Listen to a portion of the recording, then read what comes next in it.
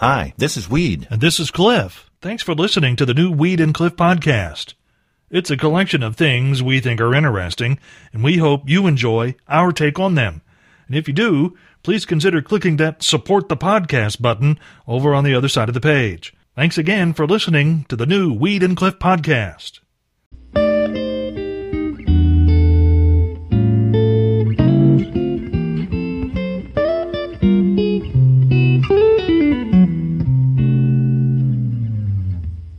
This bank robbery in Perth, Australia started like most do, with the bad guy passing a note to a teller demanding money. And also it ended like most do, with said criminal missing one excruciatingly important detail. Police there say the unidentified man walked into the bank Wednesday afternoon, passing the note to the teller, then pointing to his waist, indicating that he was armed. He then received an undetermined amount of Australian currency, got into a green car, and drove from the scene. It was that turn off Albany Highway and onto Canning Highway that did him in, because dude apparently didn't know that there was a massive traffic jam there and immediately became mired in a sea of stopped vehicles. Cops walked right up to the robber's stopped car and he surrendered. That's kind of a fizzle there, Cliff. Well, I want to welcome everyone to the Morning Road Show. Yes. My name is Weed. I'm your DJ, entertainer, and also inventor of the clip-on Your Fly is Open alarm. It's available at weedandcliff.com. Really? Yes. How much does it cost? $5, Cliff. It's $5? Yes. Is there shipping and handling on the Your Fly is Open alarm? Yes. Yes, there is. How much is the shipping and handling? $4.99. Oh, okay. So for about $9.99, you'll know if your fly is open or not. It's worth $10, isn't it? I would say it would be, yeah. I mean, in the right place, the Although, right time. you know, you could just look down and see. A friendly reminder this morning. Yeah. Nobody wants to watch the 4th of July fireworks Yeah. that you recorded on your phone last night. Unless the video includes something going very, very wrong and there are people screaming. If there's that, Yeah. Send that sucker viral. yes. Otherwise, no one wants to see that stuff. Well, Cliff, recent study out says that Americans eat too much bacon. Now, this study has a margin of error of plus or minus. Yeah. Come on, there is no error. You can't eat too much bacon. There is no error there, right? No, you're absolutely right. How can you eat too much bacon? I don't know. I've never had a time where I sit down and thought, boy, I've just eaten too much bacon. even at a buffet that offers bacon, Yeah. I've went out of there saying, I should have ate just a little bit more. I should have had more. I cheated myself out of my daily supplement. Feel cheated. Yes. This story dates back to 1705, when a man who ran a bakery in the town of Edinburgh, Scotland, wrote a letter to a local judge complaining about the condition of the building he had rented for his business. And as it turns out, it's some of the first historical proof we have on the existence of the Morning Roadshow department of Just in Time for Breakfast. It seems as though the good Mr. Kerr's business was being destroyed and his massive stone oven ruined by the continuous flows of water from the apartment that was directly over his bakery on the second floor. When people later got to looking, it became apparent that what was flowing wasn't water at all. As it turns out, the dude who lived upstairs was keeping an elephant in his apartment. An elephant who was apparently not housebroken. Baker Kerr asked the court to force the elephant's owner, Mr. Abraham Seaver, to get rid of the elephant, and when they filed the letter with Mr. Seaver, he responded with his own petition to be able to exhibit the animal. As it turns out, both petitions were approved, as the court record still exists, granting liberty to the petitioner to expose his elephant to all persons in the town. I'd be more worried about the floor falling in. Yes. That's what I would be worried about. I kind of thought that myself. Dude had an elephant in his apartment. Yeah. Yesterday, Cliff, I don't know about you, but I did absolutely nothing except a little bit of thinking. You were thinking. I did a little bit of thinking on the 4th of July. And I'll tell you what I come up with, Cliff. What you come up with? Not that I would ever do it. Yeah. Not that I would ever do it, but yesterday would have been the worst day of the entire year to be out wandering around in some wilderness somewhere and getting lost and having to send up an emergency flare for people to find you. That's right, because how can you tell the emergency flare from all the other garbage being thrown up into the sky? That's exactly right. Even if you were out in the sea and you were like stranded, right, and you shot up a flare, yeah, people were going like, "Hey, whoever's over there is having fun celebrating the 4th." Yes, and you're desperately trying to cling on to life, and they're like, "What a celebration over there!" Yeah, the worst day of the year. Not that I would be in the wilderness, ever. Well, that's true. I'm not doing that. Or in a boat. No, I'm not doing that either. If I'm in a boat, yeah, I'm kidnapped. I'm just telling you that right now. Well, Cliff, yes? The latest report out is Iran now has 660 pounds of enriched uranium.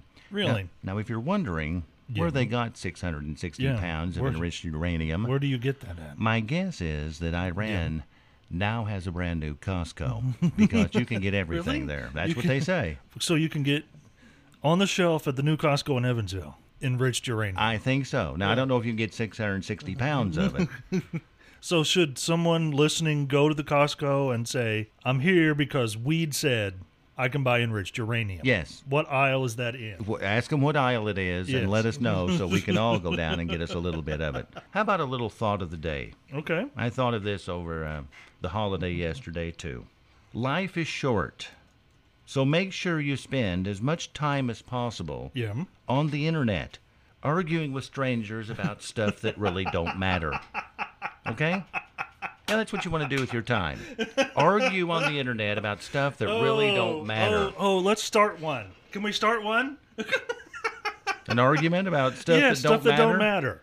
Anything you post is potentially stuff that don't matter people would argue about. And I have a prime example of that from last night because I posted on my personal Facebook page a minor complaint along with a picture of the offensive material.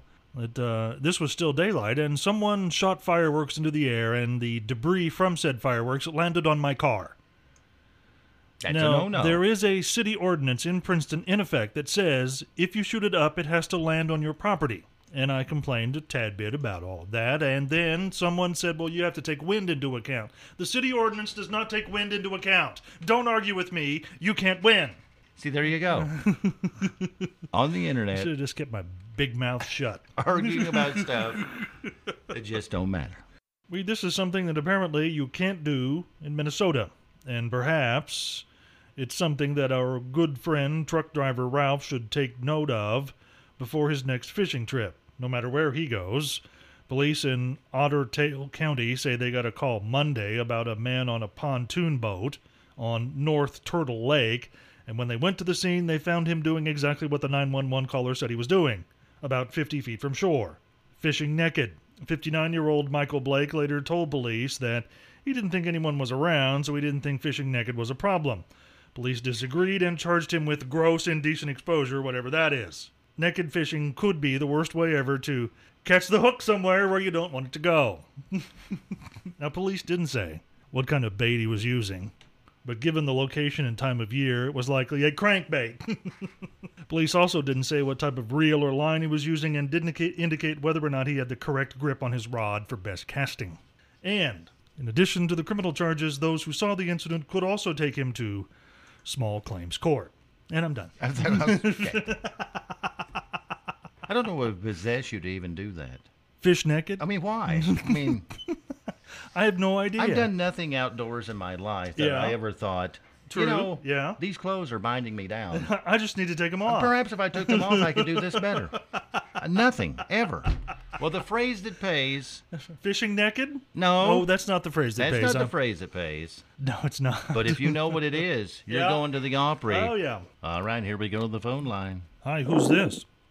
Steve Wagner. All right, Steve, where are you from? Owensville.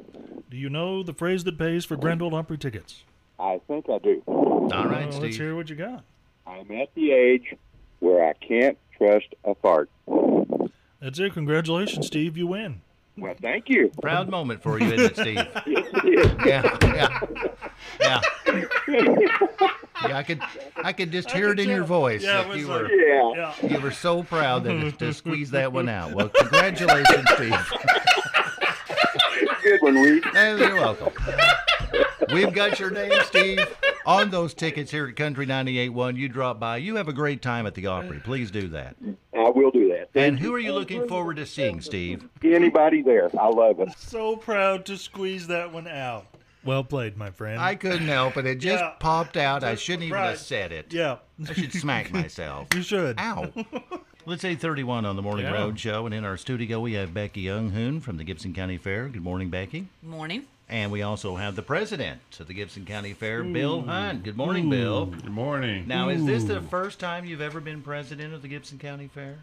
Yes. This is your first go-through, huh? Yes. Are you excited about it or nervous about it? I'm not really either one. I'm just trying to make it through. He's rather indifferent to the whole process. Well, Bill, I'm excited for you because, and a little bit sad because, does this mean that now you won't be able to do the Kitty Day on Tuesday with Matt? Oh, no, I'll be here Tuesday with Matt. I wouldn't miss that for anything. Well, I know you guys have been doing that for what, Oh, yeah, 20 I wouldn't years? miss that. Have you been doing it 20 years? No, not quite 20 years. You guys have been a long time doing Matt's the Kitty been. Day. Now, Bill, I'll go to you. The official kickoff of the fair, when I can walk in the gates for the first time on Sunday, what time is that going to be? When I can first walk in. When you can first walk in, well, you can walk in anytime you want, everything actually starts. Well, some of the 4-H stuff starts at in the morning. 1 o'clock is when we actually start letting people in, and everything goes good. And that's when it costs you to get in, That's right? when it That's when it costs. costs you to get in. At yes. 1 o'clock this coming Sunday. Yes. Becky Younghoon and Bill Hunt from the Gibson County Fair in our studio. And Becky, I know that last year on Tuesday it was a huge day for the Gibson County Fair, and it was all brought about because of what event? The rodeo. The We have rodeo. rodeo back again. Now, do people go crazy over the bull riding? Is that the big excitement from what you witnessed last year? I think it's just. I mean, they put on a great show. So there's a lot of different events. I mean, I think the clowns are usually the kind of the hit that are in there. If you've never been to a rodeo, even if you're not big into bull riding or roping or anything like that, it is entertaining for all ages. So if you don't know what's going on, at least it'll entertain you, right? Exactly. Now, I know it's a year ago. Was anybody locally in the rodeo last year that you recall? Yes, they actually had a few local people, I think, that took part in some of the bull riding, and we had a volunteer clown last year too. Volunteer A volunteer clown. Yes. Volunteer How clown. do you become a volunteer clown? It was he's always wanted to be a rodeo clown, and he finally got the chance to live out his dream. And who was it? Mr. Bill Niederhouse. And he was Yes. okay? No accidents? Oh yeah, you still see him running around town all over the place. Where else but the Gibson County Fair could you become a volunteer clown? We're moments away from Take It to the Bank. And this morning, we're going to be talking about the movie Titanic. Okay. An interesting little feature about the Yes. Titanic in that movie. Okay. That's coming up on the Morning Road Show. And it's time now for Take It to the Bank. Okay. The Titanic, the actual boat, Yes. cost $7.5 million to build in 1912, Okay. which would be about $196 million in today's dollars. Okay. And the budget for the movie Titanic Yeah. was $200 million. So it cost more to make the movie. Than it did to make the ship. Yes, which Okay. is almost incredible sounding. Considering what happened to the Titanic, they probably should have spent more money on the ship.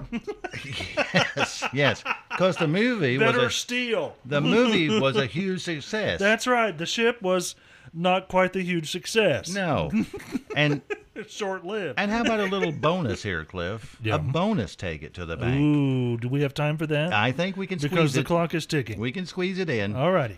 The Titanic movie Yeah. was in movie theaters so long Yeah.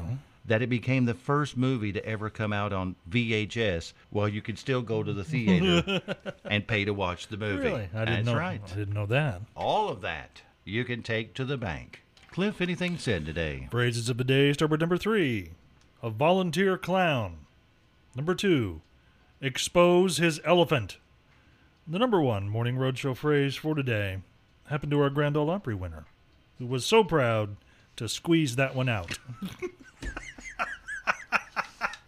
Oh, boy.